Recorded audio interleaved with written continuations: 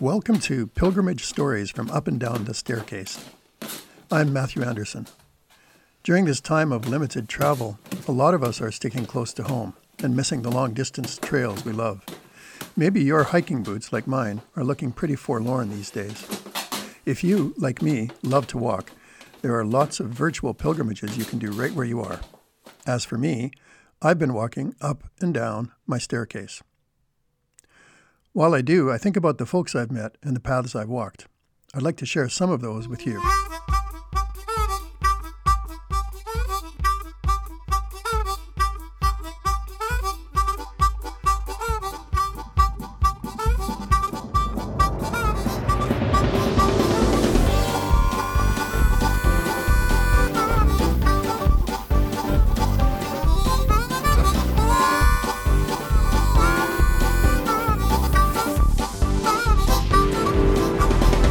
In this episode of Pilgrimage Stories, we're back in Norway on the St. Olav Way.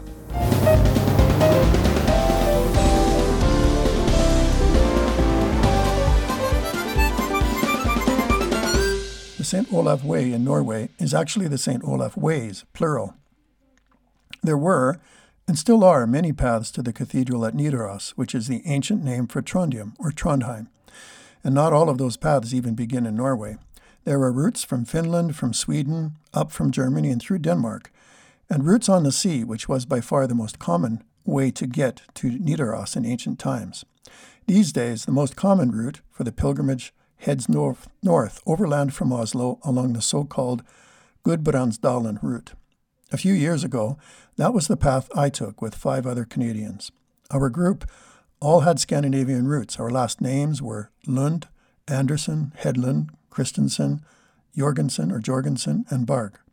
Our grandparents had immigrated from Scandinavia a century ago, but we were Canadians in a land largely foreign to us. So weird. This is very good. It shows you in height meters. Oh, really? Okay, wow. So this is what we're doing. So this is today's. Yeah, this is today. Okay, so where are we now? We've done 5. We're here somewhere. Oh, so we're in there somewhere. Okay. Dovrefjell was at the top. And then we go This is what we did yesterday Okay. Oh, I compared to today. Yeah, so You know that what I'm was saying? much steeper. We set out on our 13-day walk after a late spring where the melting snows had washed out part of the train line we were taking to our starting point.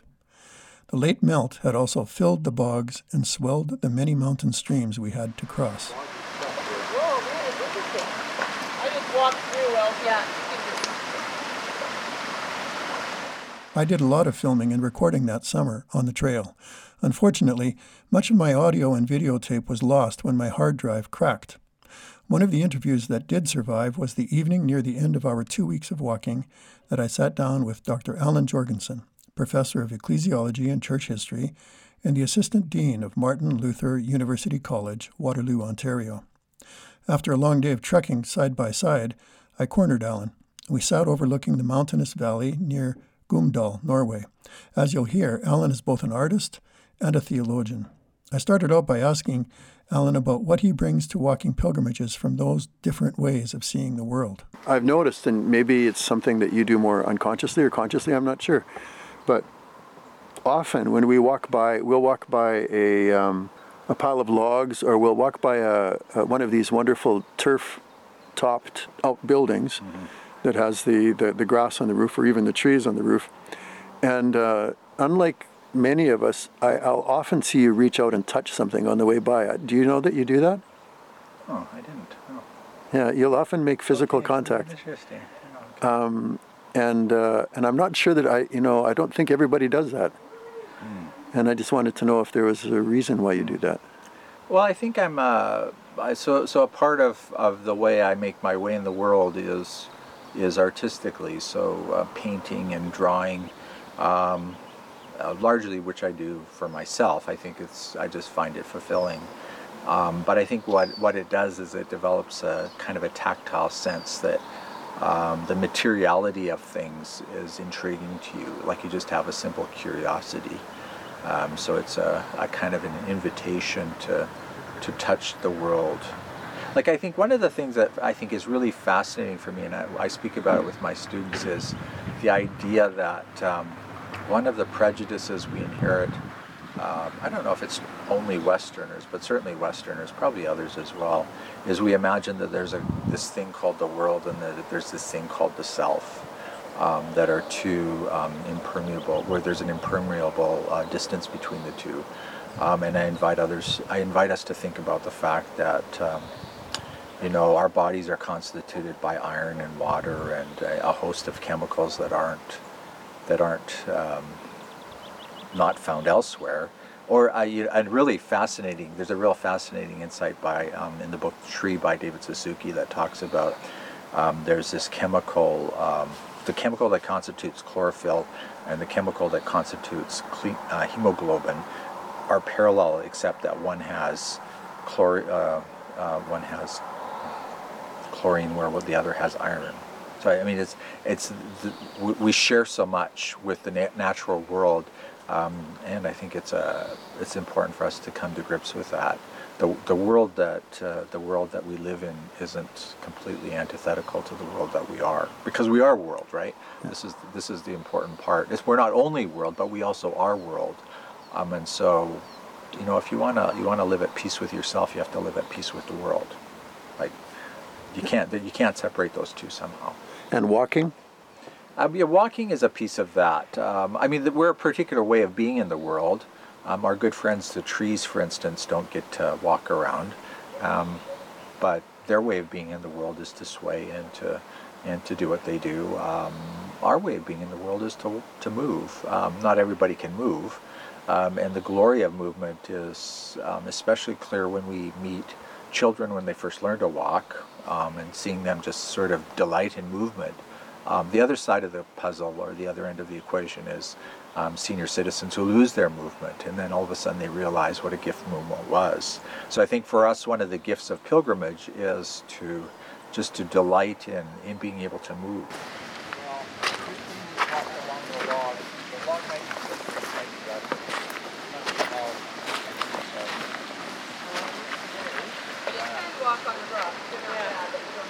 We've talked earlier about, is there one mode of movement that's more valid than another in pilgrimage, and there's more to be said about that. But I think whatever the mode of movement for your pilgrimage is, I think it's important to come to grips with the gift of being able to move, because that's an incredible gift itself.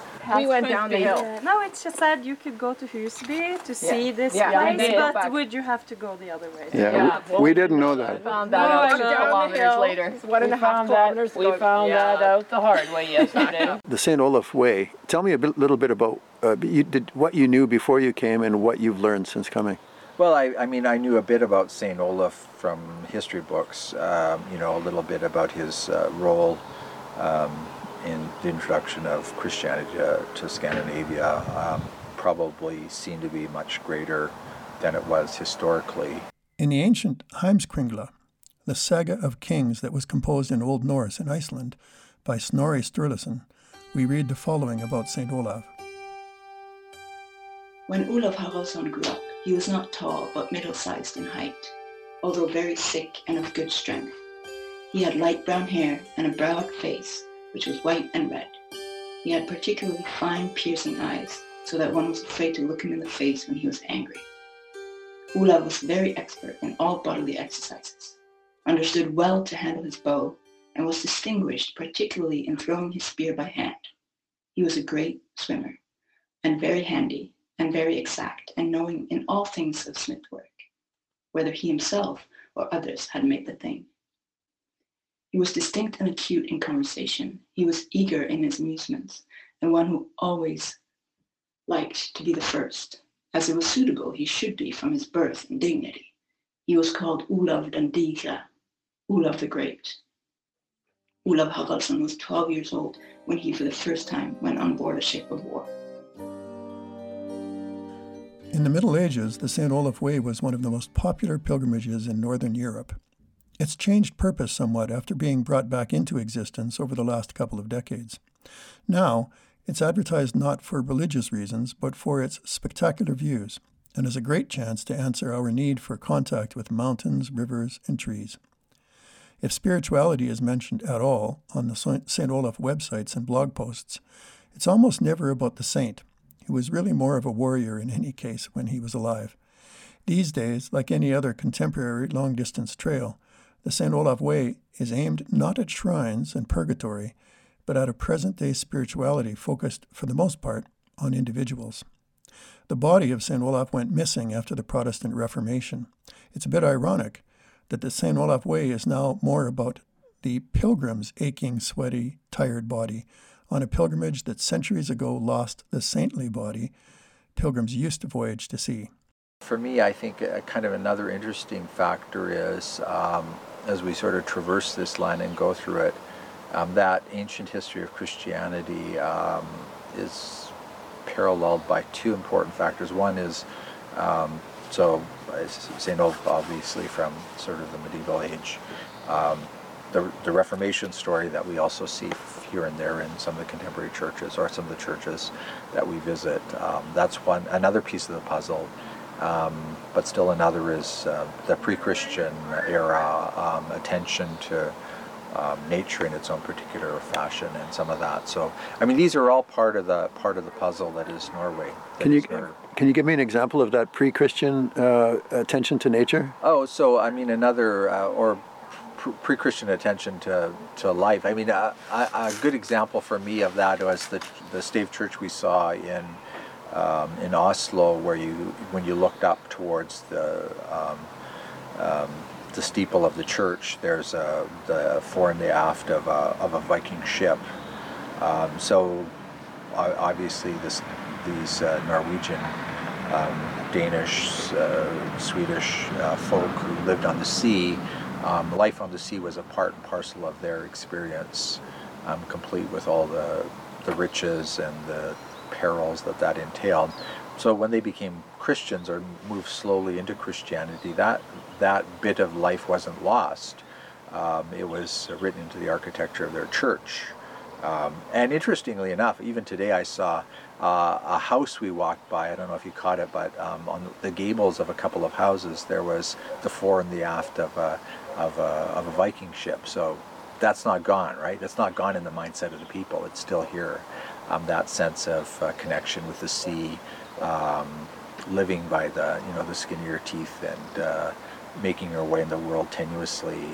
I mean, we have a particular vision of the Viking era that's probably not true to the reality. I mean, I bumped into earlier in some visits to Viking museums in Denmark a few years ago, that most Vikings were just simply folk trying to make their way in the world. They weren't out to turn the world upside down, although there was that too.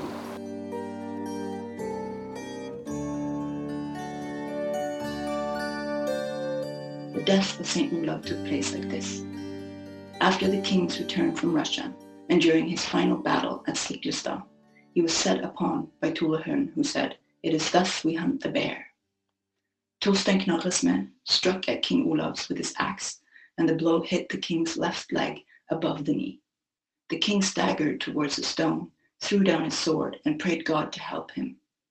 Then Tullahun struck him with his spear, and the stroke went in under his mailcoat and into his belly. Then Kalb Arnason struck at him on the left side of the neck. These 3 wounds were King Olav's death, and after the king's death, the greater part of the forces which had advanced with him fell with the king. Tullahun went to where King Olav's body lay, took care of it, laid it straight out on the ground, and spread a cloak over it. He told Sins that when he wiped the blood from the face, it was very beautiful, and there was red in the cheeks, as if he only slept, and even much clearer than when he was alive. The king's blood came on Tulla's hand and ran up between his fingers to where he had been wounded, and the wound grew up so speedily that it did not require to be bound up. This circumstance was testified by Tullahun himself when King Olav's holiness came to be generally known among the people, and Tullahun was among the first of the king's powerful opponents who endeavored to spread abroad the king's sanctity. In the sand hill where King Olav's body had lain on the ground, a beautiful spring of water came up, and many ailments and infirmities were cured by its waters. There was first a chapel built and an altar consecrated, where the king's body had lain, but now Christ's church stands upon the spot. Archbishop Eystein Erlendsson had a high altar raised upon the spot where the king's grave had been, when he erected the great temple which now stands there. The place over which the holy remains of King Olav were carried up from the vessel is now called Olav's Way, Olav's Road, and is now in the middle of the town. The bishop adorned King Olav's holy remains and cut his nails and hair, for both grew as if he had still been alive. So says Sigvad Skald. I lie not when I say the king seemed as alive in everything, his nail, his yellow hair still growing, and round his ruddy cheeks still flowing. And when, to please the Russian queen, his yellow locks adorned were seen, or to the blind he cured, he gave a trust their precious sight to save.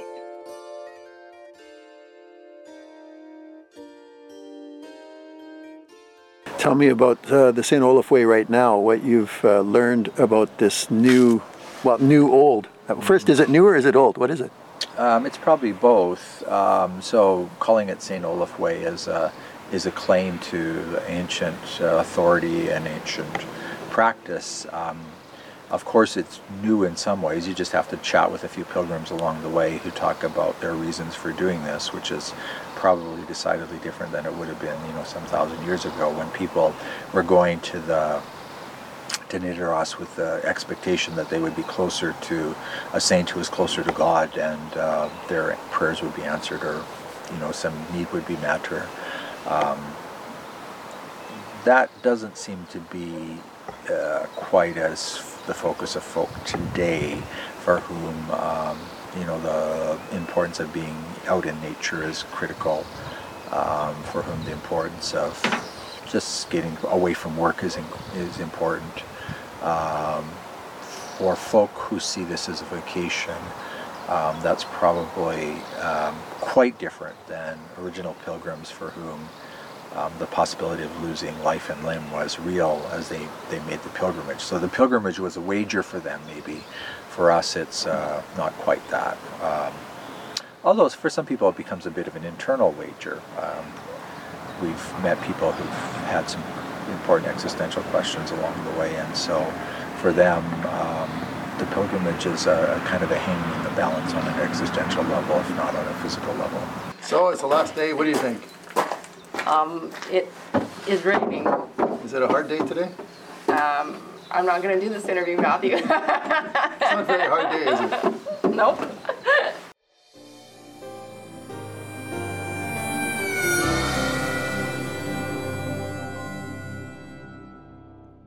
Those who resuscitated and posted the modern St. Olaf Way include government agencies, local Norwegian businesses, fans of long-distance walking, and the Norwegian churches. They don't always all have the same goals. For that reason, it's possible to see St. Olaf's Way as a wilderness journey, as an extreme trail, as a devotional aid, as an ecumenical encounter, or as a therapeutic communion with self and nature. In her article, The Processes, Effects, and Therapeutics of Pilgrimage Walking the St. Olaf Way, Nana Natalia Jorgensen and her co-authors state the following.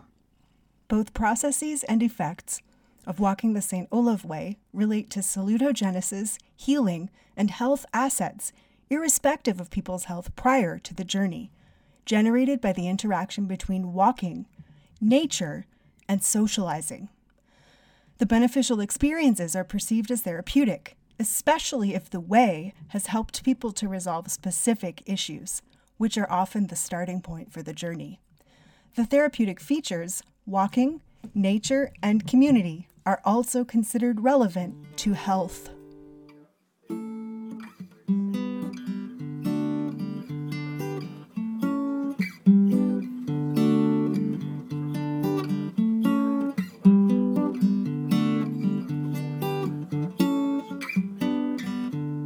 Why is authenticity or legitimacy, why are these words so important in pilgrimage, do you think? Well, I think at the best level, they're an attempt to guard the commercialization of spirituality.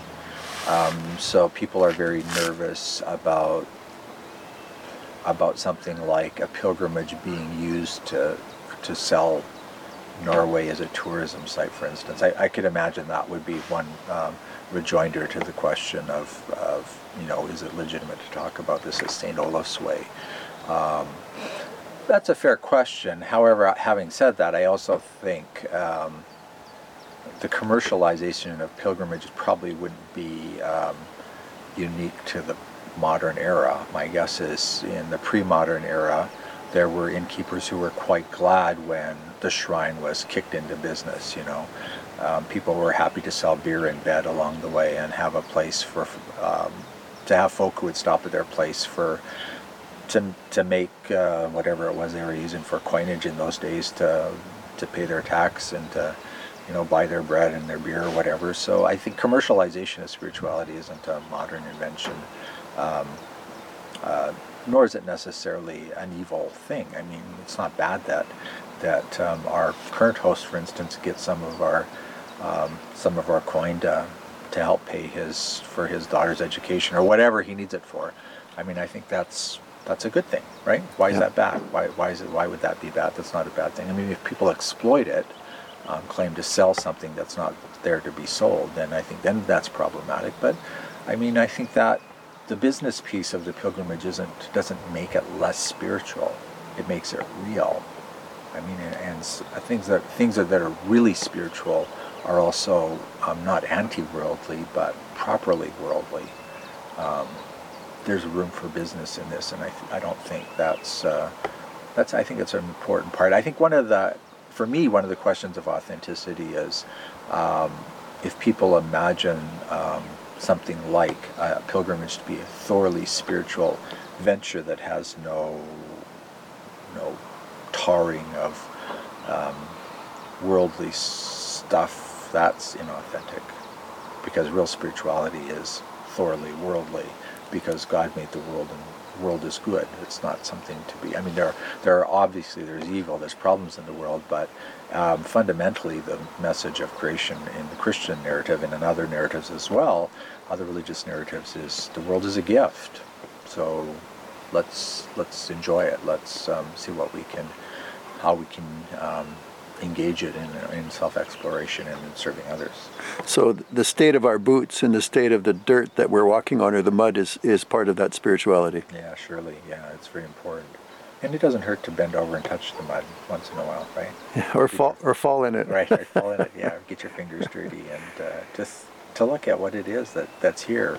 I mean, Norway is one of God's glorious gifts to the world. So.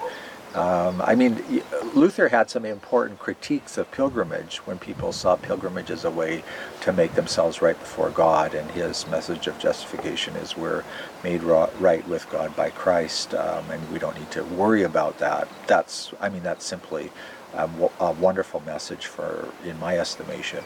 But I think there's a way of doing pilgrimage that sees pilgrimage itself as a gift, right? Like, this isn't something I'm doing to earn anything, but instead, I see it as an incredible gift to be here, to be able to traverse these woods, to walk through this glorious, through these glorious dales. Like this, every day I wake up and this is astounding.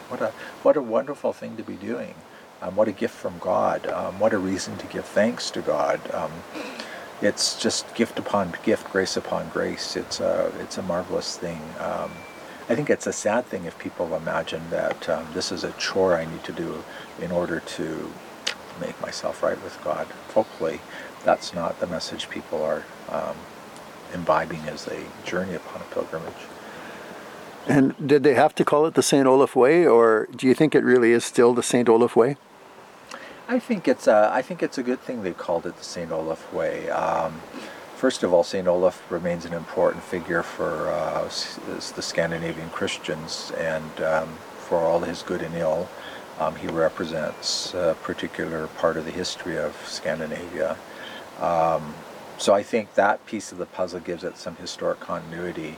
Again, I mean, if we're going to think about living in the world, part of living in the world is living with the history that we've inherited, and St. Olaf and all of that is a part of that history for Norway. And so, of course, I think it's quite proper that they keep it that name. I like that they call it a way too, because a way is invites us to imagine the breadth and gift of journeying through life. Way is a good way to get at what it is we do. We're on our way continually, and arriving at Nidaros or Trondheim is not the end of the way, but perhaps the beginning of a new way of being in the world, or a new way to carry on what we do with perhaps a new vision or new nuance. My name is Odd Inge Tangen. I'm working as a minister here at Nidaros Cathedral this summer, in the cathedral where pilgrims and visitors from Trondheim come to have the service together. And I'm going to read the prayer that we start every service with, first in Norwegian and then in English. Gud, her ved ditt alter, vårt hvilested, setter vi fra oss vandringsstaven. Vi takker for alle hjelpende hender, for alt skapende fellesskap vi er en del av. Bevar oss mot et liv som står stille. Gi oss vilje til oppbrudd fra vår selvopptatthet. Gi evne til å finne de veier som fører til rettferdighet og mer livshåp for alle. Gi støtte til vår lengsel etter å gå nye veier som viser at det er et mål og en mening med våre liv. Lord, here at your altar, our resting place, we put down our pilgrim staff. We thank you for all helping hands, for the creative fellowship that we are part of. Preserve us from a life that stands still. Make us willing to depart from our egoism. Show us the paths that lead to righteousness and hope for all people. Strengthen our longing to explore new roads where we can find meaning and a goal for our lives. This is the prayer that we start every service with in the cathedral, where we welcome pilgrims and visitors. Matthew? Yeah? What are your thoughts on the last day, day 13 of the walk? Well, it's a little sad to be finishing. Yeah, it is. I think because you get used to getting up in the morning and walking all day long. And doing nothing, you have nothing else to do but walk, really, and then get yourself ready for the next day. Exactly. Of walking, and there's something nice about that simplicity. It's a nice rhythm. Yeah. And do you want to say anything, or can you say anything about the group? Do you want to say anything? Oh, sure. What a glorious group of people to be with. It's just been so much fun. We get along well. Everybody helps each other out. We laugh a lot. We cry together. We rejoice together. We eat together. We keep each other awake snoring and so forth through the nights, but it's been really a lot of fun, a nice group, and for that I'm grateful. If you'd like more info on the St. Olaf Ways, you can start with their very complete, colorful, and helpful website at www.pilgrimsleden.no. I'll spell that, PILEGRIMSLEDEN, www.pilgrimsleden.no. There's lots of information in English, and one of the many great things about the St. Olaf Way is its GPS app that helps you keep yourself situated, at least when there's mobile coverage. For more of the thoughts and the poetry and the painting of Dr. Alan Jorgensen, whom you heard today, check out his blog at stillvoicing.wordpress.com. Again, that's stillvoicing, all one word, .wordpress.com. Norway is a fabulously beautiful, if expensive country, and there are few places to walk more beautiful than over the Dovre Mountains. There are some great introductory news articles to the St. Olaf Way, including one at The Guardian titled Nordic Walking, A Pilgrim's Route. For more academic articles, including the history of the St. Olaf Way and its effects on the health of walkers, see Nana Natalia Jorgensen's article previously quoted in the International Journal for Religious Tourism and Pilgrimage, which is an open access journal you can find online. The International Journal for Religious Tourism and Pilgrimage. I have an article in that same journal as well, also about St. Olaf and about our pilgrimage. I hope you get a chance to walk some part of the St. Olaf Way one of these summers. Take my word for it, you will not regret the experience. I'm Matthew Anderson, the Staircase Pilgrim, and I look forward to seeing you next episode of Pilgrimage Stories from Up and Down the Staircase. Thanks to James Anderson for his harmonica masterwork, and to Gabe Morehouse Anderson for helping me out on guitar. Some of the music clip that you heard was Finnish Kantala by Martti Pokkola. My thanks also to Astrid Skau-Larsen. Also to Sarah Parks. And to the members of our pilgrimage, Catherine Scott, Christine Lund, Elsa Barg, and Alan and Gwen Ann Jorgensen. I think I'll let another member of our group, Christine, take us out with this bit of surviving tape from the final day of our arrival in Nidaros years ago. See you next episode. I'm going to ask you a question while we're walking. Okay. So, today's last day? Yep. How many kilometers left? Do you have any idea? I don't, but I suspect it's somewhere around 5 or 4.5. 4.5 or 5 kilometers? Something like that. And how many days ago 13. did we leave? This is day 13. And our numbers are, we're down 1. We're down 1, yep. For walking. For walking, that's it. And what are your plans for Nidaros? What are my plans in Nidaros? Yeah. Well, I want to go to the cathedral. And I want to see what Nidaros swag there is. Yeah. St. Olaf's Way. So maybe take something home as a reminder of the excursion that can help me integrate it into everyday life in an ongoing way. Yeah. Certainly take it internally. Yeah. But an external icon might be a good reminder. You know, pilgrims always did that, or tried to. Yeah. They would bring back something. Exactly. I mean, I have picked up the odd rock, so I already have that.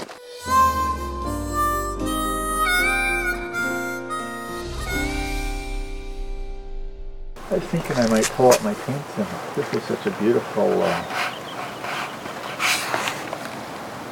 think I will see if I can get my paints and just sit. Are you doing another? No, I'm all done.